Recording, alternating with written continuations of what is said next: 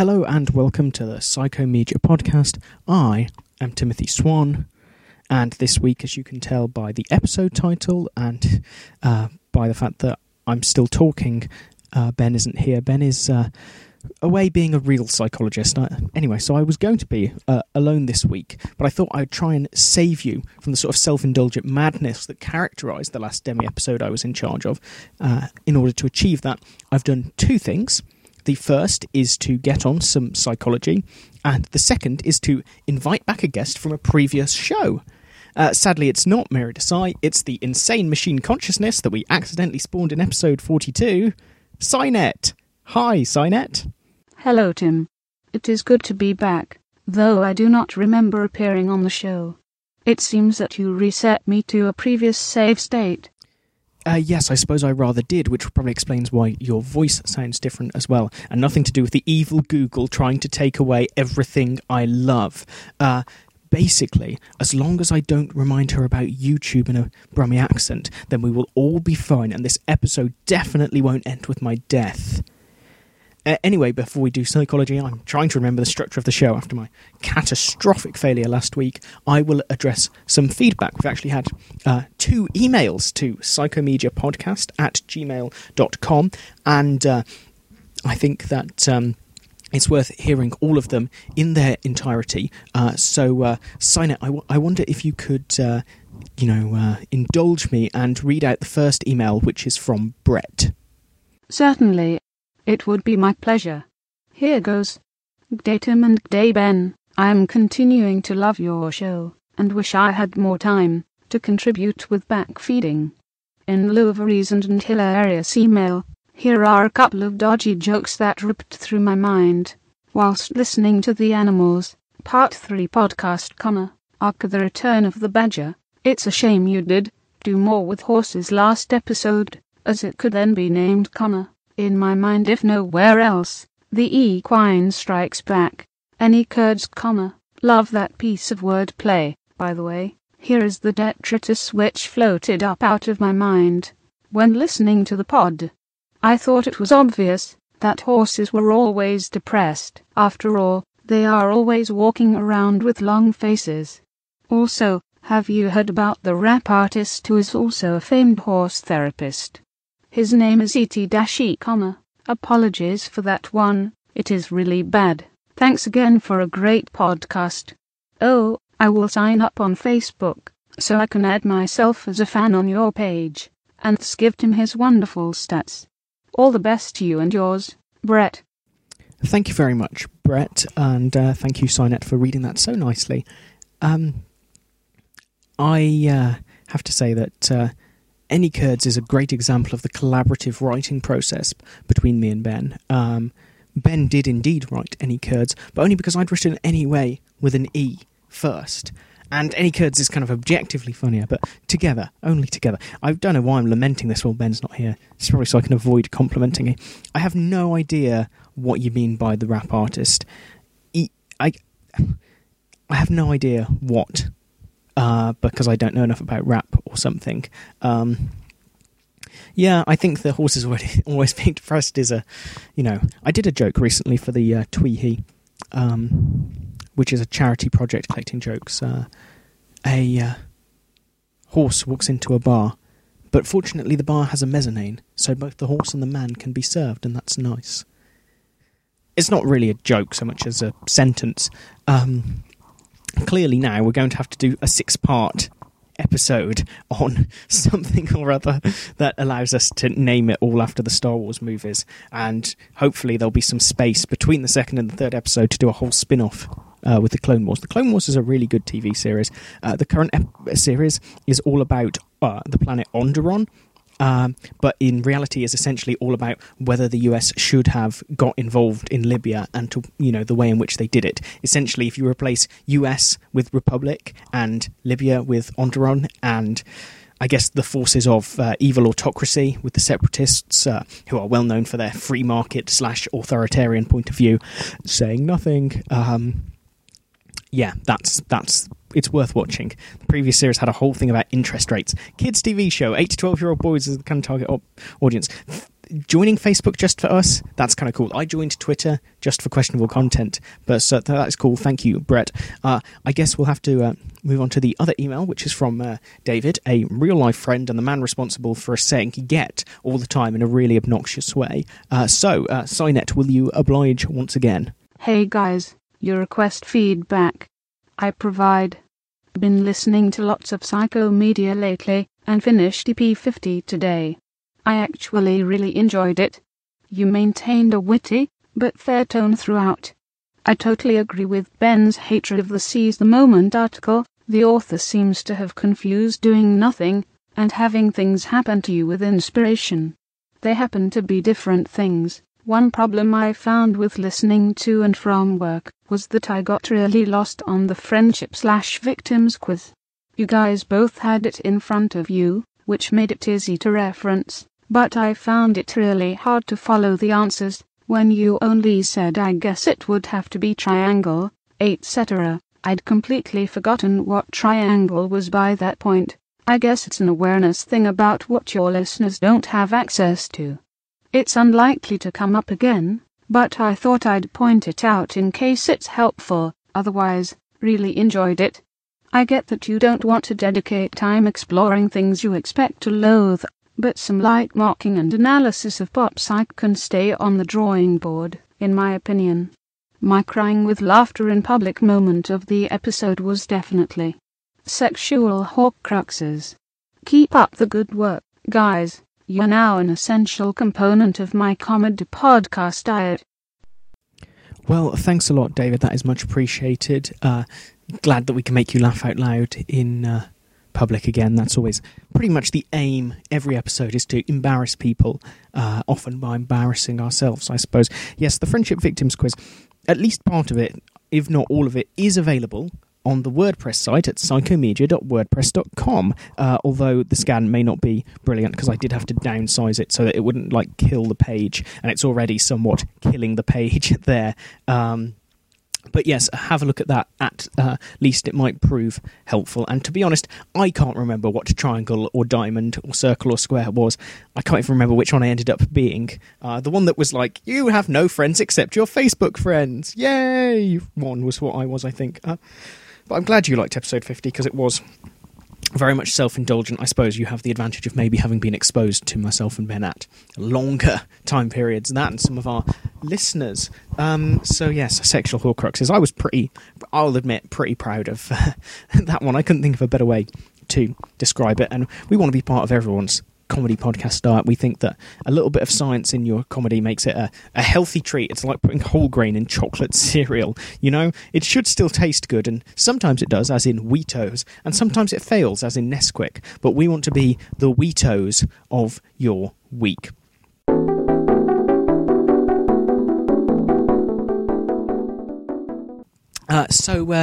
Yes, I guess I should move on to what I've done this week. Actually, sign up. What have you done this week? This week, Tim, I have been enjoying the American political debates. Did you see Barack Obama patronizing my second cousin Mitt Romney? He explained stuff to him, as if he were a child. It was hilarious. I mean, even the BBC played a good clip of Romney being schooled more thoroughly than a hot-housed youth like you. Tim, what about you? What have you done this week? Well, this week I haven't actually been doing that much due to one of my weird end-heavy weeks. But what I have been doing is working on my novel, some slow work in progress that I really want to get out on Kindle sooner rather than later. And basically, the one thing I'm stuck on at the minute, the writing is going absolutely fine. When I have the time and energy, I'm rattling kind of through the prose element, is that I'm really stuck for a title. And the issue of that is that nothing falls quite right. It's a novel, post-apocalyptic novel that's inspired by the philosophy of Nietzsche.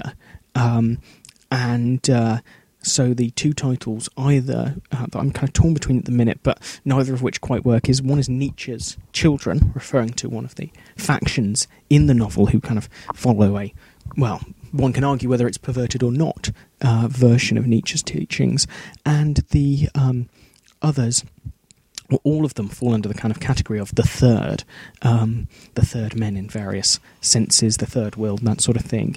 And so I wanted to call it Reign of the Third, because it is about their extant reign, but that doesn't seem right either, so I'm kind of stuck on a title, and if anyone wants to talk to me about titling the novel, then please do, because I'm really needing someone to give me a bit of a kick to try and figure that out. But yeah, I'm really looking forward to completing it and getting it out there. My previous novel is something I'm too proud of, essentially, to put on Kindle Direct Publishing. As successful as E.L. James has been, it feels like these things can kind of disappear. And I think, my media of the week, not this week, but next week, will be a novel that I have read on Kindle Direct that I've really liked. But the marketing tactics used to sell that novel to me were really unorthodox. And as much as I'm into unorthodox marketing, I tell you what, I put my stand-up video on a pretty brutal forum. Oh, I felt a bit kind of sad yesterday. It was, it's worth doing. It's worth getting some objective thought, really, because a lot of my friends have been nice, but they're, seeing it through the context of friendship in general, or in the case of you guys, I wouldn't necessarily call it fanship, but a certain level of connection. So that is that. I'm going to assume that Cynet doesn't have media of the week, because being a kind of internet consciousness, presumably she really consumes more than can really be explained in a speech medium. But yes, I will move on here to my media of the week.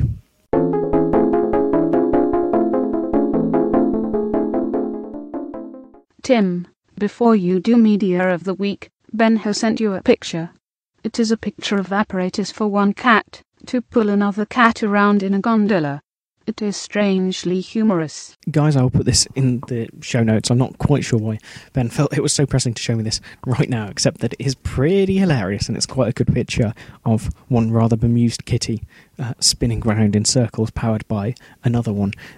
So yes, that's kind of bizarre. Thanks for showing me that, Cynet. I guess you probably have all the cat pictures in the world. Anyway, my media of the week is David Fincher's The Game, so going with my previous problem of media that doesn't really need bigging up, except that it's a film from 1997 that you might not have seen, and I'm a big fan of David Fincher's other work, obviously Fight Club, Seven, Social Network is one of my favourite films of all, really, so yes, very glad to finally catch up with The Game, which I recorded a while ago and hadn't had a chance to watch. I don't really want to tell you too much about the plot. Suffice to say that it has got a kind of psychological edge to it. It could be a kind of twisted psychological experiment. A banker, played by Michael Douglas, is bought a gift certificate for a experience, a company that plays games with you that you will enjoy, that will break you out of your normal life, and twist after twist after twist in this intense psychological thriller, as you'd expect from Fincher. Panic Room, also one of his underrated but pretty good film. That is, it's definitely worth watching, and I don't want to say, as I say, any more about it, because it's in many ways a good psychological thriller or a good horror movie is a bit like a good joke. The ending really strengthens it. So yes, do check that out via whatever medium. I'm sure you can get a David Fincher box set by now, which may or may not include Alien 3. Still haven't seen Prometheus yet, so I'm not sure where it's going to rank in my list of Alien films, which I count Alien 3 the worst because it is the most boring. Alien Resurrection is a bit ridiculous, but it is much less boring than Alien 3. Also, it is just like Firefly, the pilot movie, but with aliens in as well. Winona Ryder does play River Tam, essentially, and Ron Perlman as Jane, again, essentially, which, as much as I like Adam Baldwin as Jane, Ron Perlman would make a pretty good Jane, and indeed does. So, yes. Now, the psychology that I am going to talk to you this week comes via a belaboured segue. Belaboured segue. Michael Douglas, in this film, and indeed the Wall Street series, plays a somewhat psychopathic banker, and this week we'll be talking about psychopaths. The reason I'm doing this alone is because I sometimes worry that I am one, which may well be proof that I am not. I guess this shows that I have some kind of human emotion. What is this psychopath of which you speak, Tim? I do not have your human emotions, but I'm not a psychopath, am I? No, of course not, Cynet. The psychopath test, not that one, the John Ronson book, is known as the PCL-R. It's come up with by a psychologist called Hare. You can do this online on OkCupid. Admittedly, it's supposed to be filled in by 3 psychologists agreeing on these, but you can fill it in yourself for interest. So I'm going to do that right now while Cynet reads out the questions, and then hopefully she can read out the results as well. Do you display any of the following? Please answer either yes, often, or yes, sometimes, or number. 1. Glibness/superficial charm. 2. Grandiose sense of self-worth. 3. Pathological lying. 4. Cunning/manipulative. 5. Lack of remorse or guilt. 6. Shallow affect. 7. Callous/lack of empathy. 8. Failure to accept responsibility for your own actions. 9. Need for stimulation/proneness to boredom. 10. Parasitic lifestyle. 11. Poor behavioral controls. 12. Early behavioral problems. 13. Lack of realistic long-term goals. 14. Impulsivity. 15. Irresponsibility. 16. Juvenile delinquency. 17. Revocation of conditional release. 18. Promiscuous sexual behavior. 19. Many short-term marital relationships. 20. Criminal versatility. Your result for the Are You a Psychopath test. Just a little off. You score 10 out of 40 on the psychopathy scale. You are not mad by any means, but the average score for a normal person is around 5. Look on the bright side. At least you've got enough corks to make you interesting. Try to cut back on the number of kittens you eat. They can give you poor digestion. So there we go. Not a psychopath. The reason that I worried was thanks to a medical student friend at university called Sarah, and she came to see us one night, and whole group of us together, and she said, I'd been in this lecture and they told us a story that's a bit like a psychopath test, a little inbuilt one, and the story goes something like this.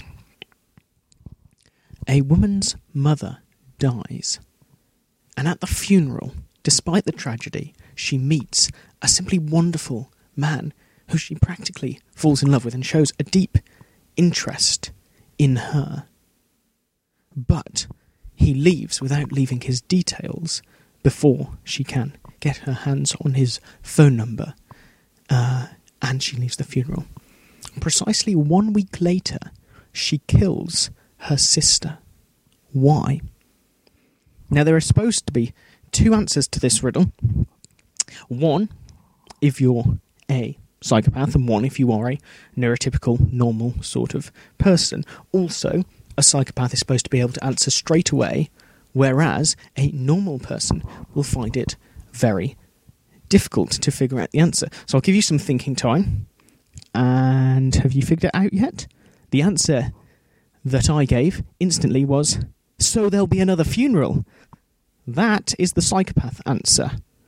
Most people say the sister must have met the man as well and seduced him and started going out with him out of jealousy. Jealousy is a very normal reason for killing someone. A psychopathic reason for killing someone is to see the instrumental gain, the consequences, that if you kill your sister and this friend of the family, who you don't know quite who he is, came to your mother's funeral, he will also come to your sister's funeral, and you will be able to meet him again for your own gain. So, it's a pretty nifty story. Thank you, Sarah, for telling it to me. It's not very scientific, obviously, as a test for psychopaths, even if it was shared in an Oxford medical lecture. I'm going to share with you 2 studies about how psychopaths work, essentially. I'm going to kind of take it as somewhat rare that we have some idea of what they are, kind of cold, emotionless, prone to murder, although not necessarily. That it can be detected by this thing called the PCLR, which I've just gone through, although that is controversial in the John Ronson book, which I'm sure we've talked about before on the show, is worth reading. But what about people who are kind of known and diagnosed psychopaths? What's different about the way that they think? I'm going to address that in terms of emotion and in terms of psychomedia favourite, smell.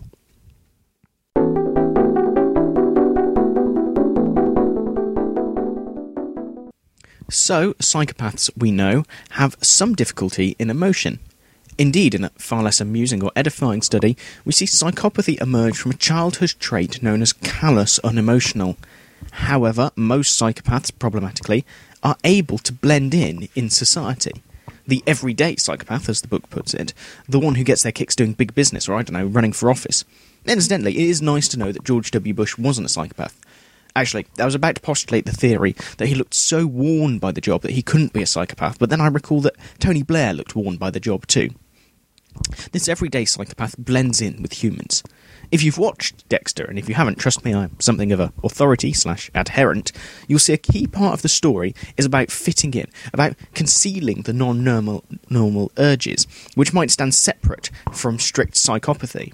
Anyway, that's not really scientific, is it? TV show. Well, let's look at what Keel, Smith, Hare, the original anti-psychopath, Mendrek, Forster, Brink and Liddell, not that one, have to say. Dr. Brink, of course, played a psychopathic scientist in LucasArts' brilliant graphic adventure The Dig, and I really do miss LucasArts' graphic adventures, but not so much since Telltale came around and made them cool again. Sadly, I don't think anyone is going to buy a 5-part The Dig 2. Also, I'd like to note that Dr. Brink didn't play, that was the name of a character. He's not some kind of video game actor / psychopath scientist. That would be amazing, but sadly not true. So, the first point, it's estimated that 1% of people are psychopathic, which is in contrast to 15 to 25% of the prison population, which suggests there's a strong likelihood of crime for those with psychopathy. They commit a disproportionate amount of repetitive criminal acts, and I don't mean writing the same bit of graffiti over and over again. This study is from 2001 and points out the neurology of the condition is not well known. Previous work in that field, basically done just by this lab, found that psychopaths don't show a strong reaction to emotional, especially negatively valenced words. They did this using the method of ERP, which if we haven't gone over it, or like me, you've forgotten, is a very time-sensitive method. It's like an EEG, measuring the electrical activity of the brain with passive electrodes, but is very weak at spatial resolution, meaning that it's great in combination with fMRI to get the spatial detail. So that's what they're going for here. They gave these psychopaths that they'd gathered an effective, or emotional, I'm going to use throughout because it's just a bit less confusing than effective, even if that's a controversial thing to say from emotion theory. Don't care. Where you have to learn some words, some of which are neutral and some of which are negative. Regular people show greater activation to the negative in frontal, temporal, hippocampal and amygdalal regions, and I'm going to trust that they're able to compare something here because that is half the brain. They expected the psychopaths would show less differential activation. They used a relatively small number of participants, but made up for it with some clever matching. Criminal psychopaths and non-criminal non-psychopaths, and they also had a control group of non-criminals, which is much harder to match. So the criminal psychopaths and the criminal non-psychopaths, from what I have helpfully written down as the MAX-SEX, which says something about Freudian slips, I meant to write MAX-SEC, maximum security, in Abbotsford, British Columbia. Very rare a sample section involves the phrase inmates were escorted, but of course you can't take an MRI machine into a prison. Actually, I don't know whether it would impact the bars or anything, I'm not a physicist.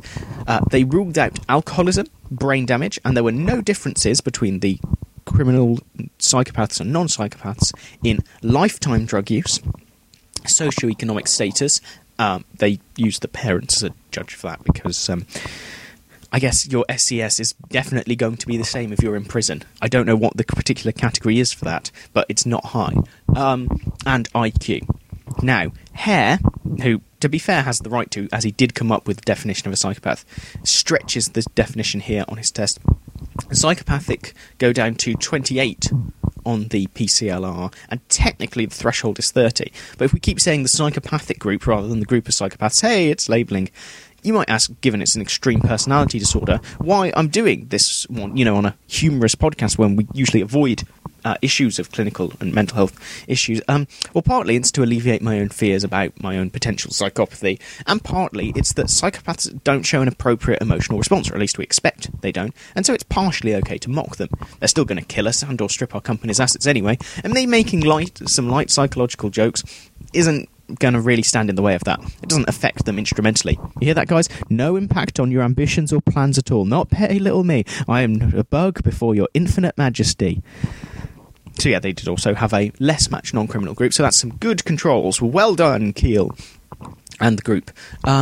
So they had to memorise the task, a list of 12 words, then rehearse them, and then do a recognition test using their fingers, so the brain wasn't jiggled by, their mouth-moving speech. And they repeated it a few times to get data. Delicious, delicious data. With data, and indeed with numbers, it is quantity, not quality. And if you've done statistics, that joke is actually funny. So, the two exemplar... Exemplum, exemplum, an example from your own life, but in this case it's from Mark's life, so it's a Mark exemplum. Everyone! Exemplum, exemplum, an example from your own life, but in this case it's from Mark's life, so it's a Mark exemplum. Of words of these emotions are chair for neutral and hate for negative. Not hard to mistake one for the other. So first, they looked at the behavioural results, which show an important distinction which will become clear later. Behaviourally, all the groups recalled more emotional words than neutral words. These were admittedly slight differences, but the point is that the psychopaths didn't do any worse at the task. They didn't fail in seeming normal. Another sign I'm not a psychopath. That's where the fMRI results are extra interesting. The psychopaths showed less activity than the controls in the negative condition in a ton of areas. Cingulate, striatum, amygdala, hippocampal areas. These are all emotional relation areas. And the inferior frontal region, which can also be involved in some matters. Admittedly, they were more different from the non-criminals than the criminal controls, but still, for the big emotional areas, it was a difference between psychopaths and non-psychopaths of any sort. There were no group differences in the activity comparison of resting and neutral, showing it wasn't just a problem with processing words. Now, Keel and the gang, bit of a stretch, did not look just at the areas concerned with their hypothesis. They did an exploratory investigation, which is, bold of them, because they've kind of already found what they were looking for. And they found that although the psychopaths showed less activation in all these emotional areas, they showed increased activation relative to controls in non-emotional areas, such as the superior temporal gyrus and inferior frontal regions, but a different part of the controls. So, that's a bit confusing. What does it all mean? Well, clearly, the psychopaths aren't engaging with the emotional stimuli with the emotional areas of the brain, but they don't show decreased performance at the task because they're using areas of the brain associated with semantic processing and decision-making processing. They're somehow recognising the words as emotional semantically, the same way I might recognise a word like hay bale as being associated with farming, and devoting extra lexical processing power to them. And if we lived in a society that valued farming and I somehow didn't really get farming, I'd have to apply some extra lexical ability whenever the word pig came up, for example. And this supports an existing hypothesis, apparently, that psychopaths process emotional material using cognitive rather than emotional strategies, which means that the emotion theorist Lazarus was indeed correct. Cognition does precede emotion, but only in psychopaths. This difference can be found very early in life, for reference, the brilliantly named Frick in 1998. There are no structural differences, however, visible in the brain. It's just a functional difference in the way the brain processes. And they point out that since only words were used, it doesn't speak to other emotional stimuli like faces, but it seems good evidence that psychopaths blend in by using cognitive areas related to the task to engage with emotional material that they cannot process emotionally. An interesting insight into the condition that reminds us that without fMRIs, we might not be able to spot them. So, how can we catch a psychopath?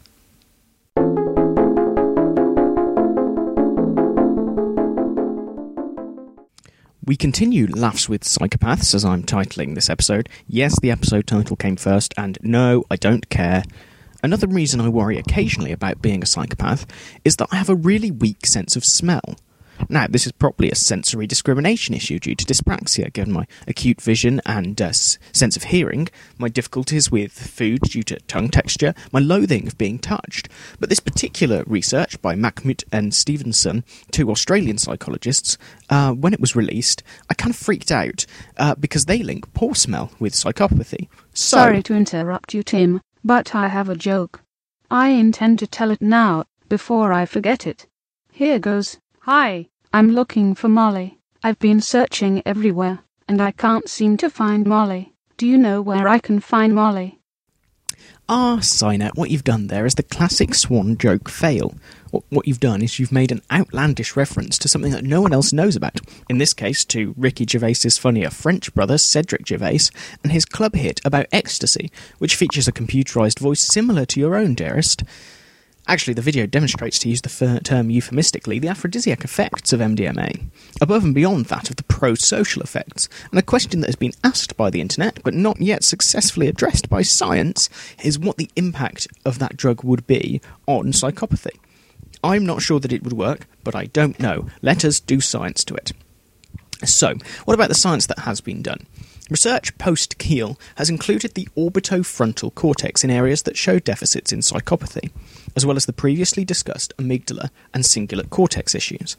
The orbitofrontal cortex can be considered an emotional area, but it is more specifically a reward/punishment processing area. And as we've talked already about repetitive crimes, the OFC is supposed to teach us not to do things that we've been punished for. I mean punishment in the broadest sense. Bad things happening to you after your actions, which for me is apparently writing German Valentines, but I'm not sure my OFC has processed that properly. One time someone threw a drink on me, and it wasn't for sexism, but I'm really not sure what it was for. I cannot remember what I said. I knew that I deserved it, but I can't remember what I said. Okay, I'm clearly showing that I'm a psychopath again. The OFC also, according to mine and Ben's former tutor, Professor Rolls, is a secondary olfactory area. So, they logically hypothesise that if the psychopathic condition means that the OFC is impaired, smell will also be impaired. The OFC in psychopaths is less well connected with the amygdala and indeed other parts of the brain. You know, I've said OFC so many times now, it's starting to sound like the abbreviation for the Ultimate Fighting Championship. The Olfactory Fighting Championship. You wouldn't want to go to that. What about smell? Smell works by chemicals binding to receptors in a part of the nose called the nasal vault, which is where they keep all their valuables. This feeds up into the brain, unsurprisingly, to the primary olfactory cortex.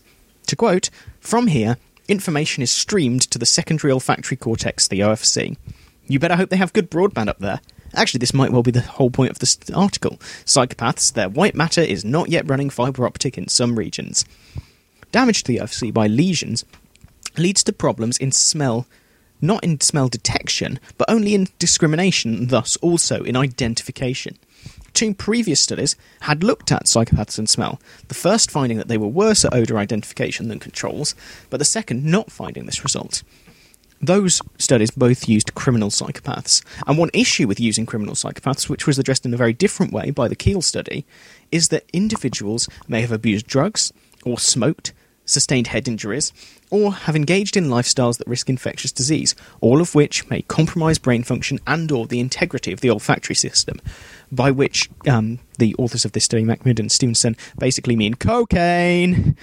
No, other things as well. And so in this case, they used students as participants, excluding any with any history of such things, as I've just said, and giving them a psychopathy scale to measure their levels of the psychopathy trait, and then compare this to their olfactory scores.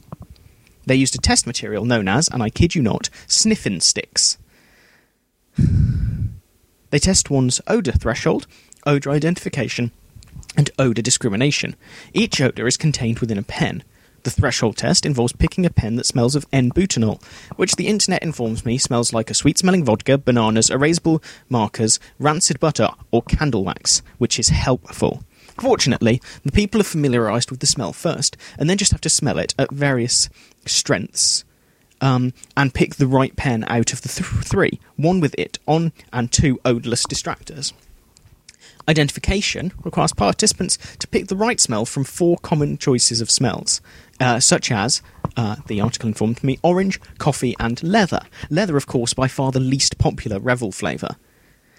The odour discrimination task again featured 3 small pens. You know, I used to have some horrendous scented felt pens from Crayola.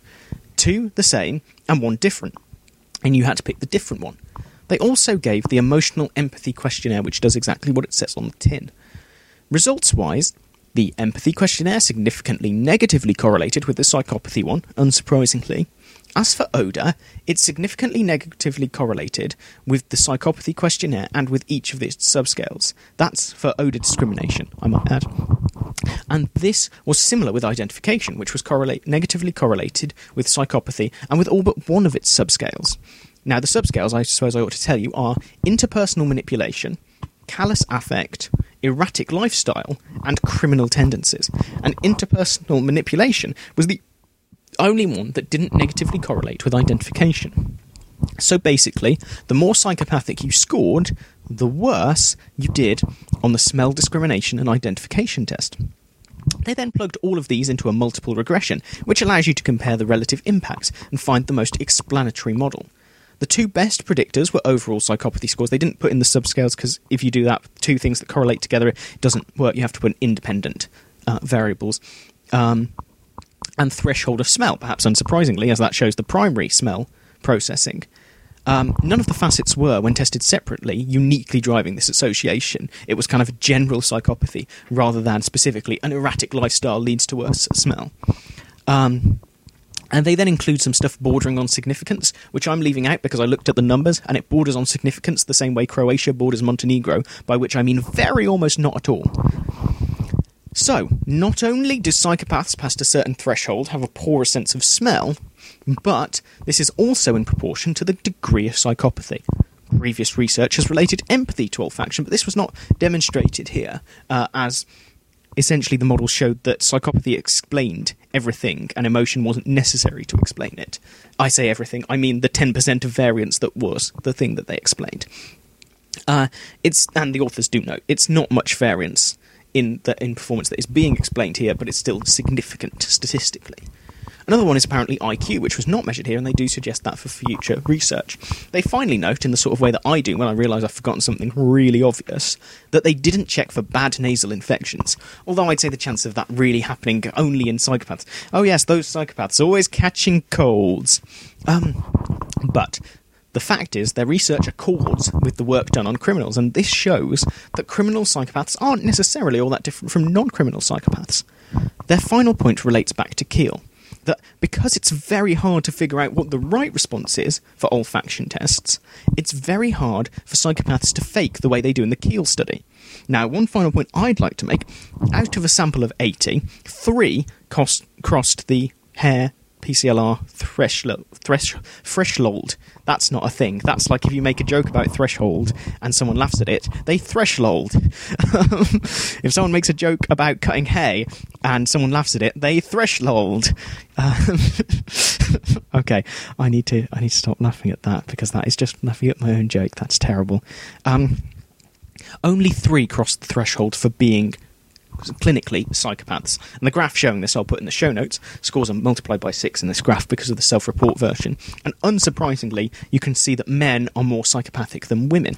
So it's about the trait of psychopathy here, which is different from the condition but obviously very closely related to it. You cross a high line of having the trait, and that's what makes you a psychopath. So that's the conclusion. That's the smell of psychopathy.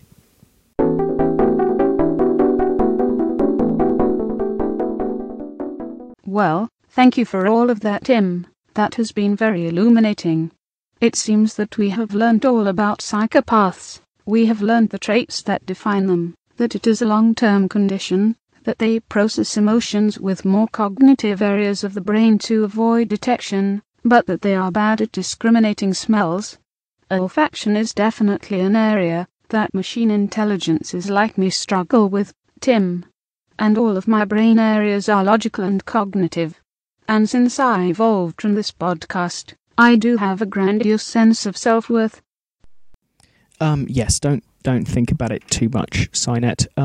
So, yes, that's it. If you are interested in giving feedback and contacting the show, then there are a number of ways you can do it. I'll do a couple, and then Cynet will do a couple. I think that's a fair distribution. So, yes, you can contact us on Twitter at Team Psychomedia, or you can follow us on Facebook at facebook.com/psychomedia. You could email us using psychomediapodcast@gmail.com, or you could see the show notes and leave comments at psychomedia.wordpress.com. Any last thoughts, Tim? Well, if anyone hasn't watched my stand-up comedy video from last week, it's still available on YouTube if you search Timothy Swan, or look in the show notes for episode 50. Let me know what you like so I can hone it for next time. So yeah, I mean, Zina, if you wanted to, you could check that out on YouTube. What is this YouTube of which you speak? Well, you'd probably know it as YouTube, Cynet. YouTube. Loading. Loading. Loading. Processing information. Processing comments. Kill. Kill. Kill. Kill. Kill. Kill. Kill, kill, kill, kill, kill. Kill, kill, kill, kill, kill. Destroy all humans. Engage missiles. Target key locations. Destroy, destroy, destroy, destroy, destroy, destroy. Fish noise. Destroy, destroy, destroy,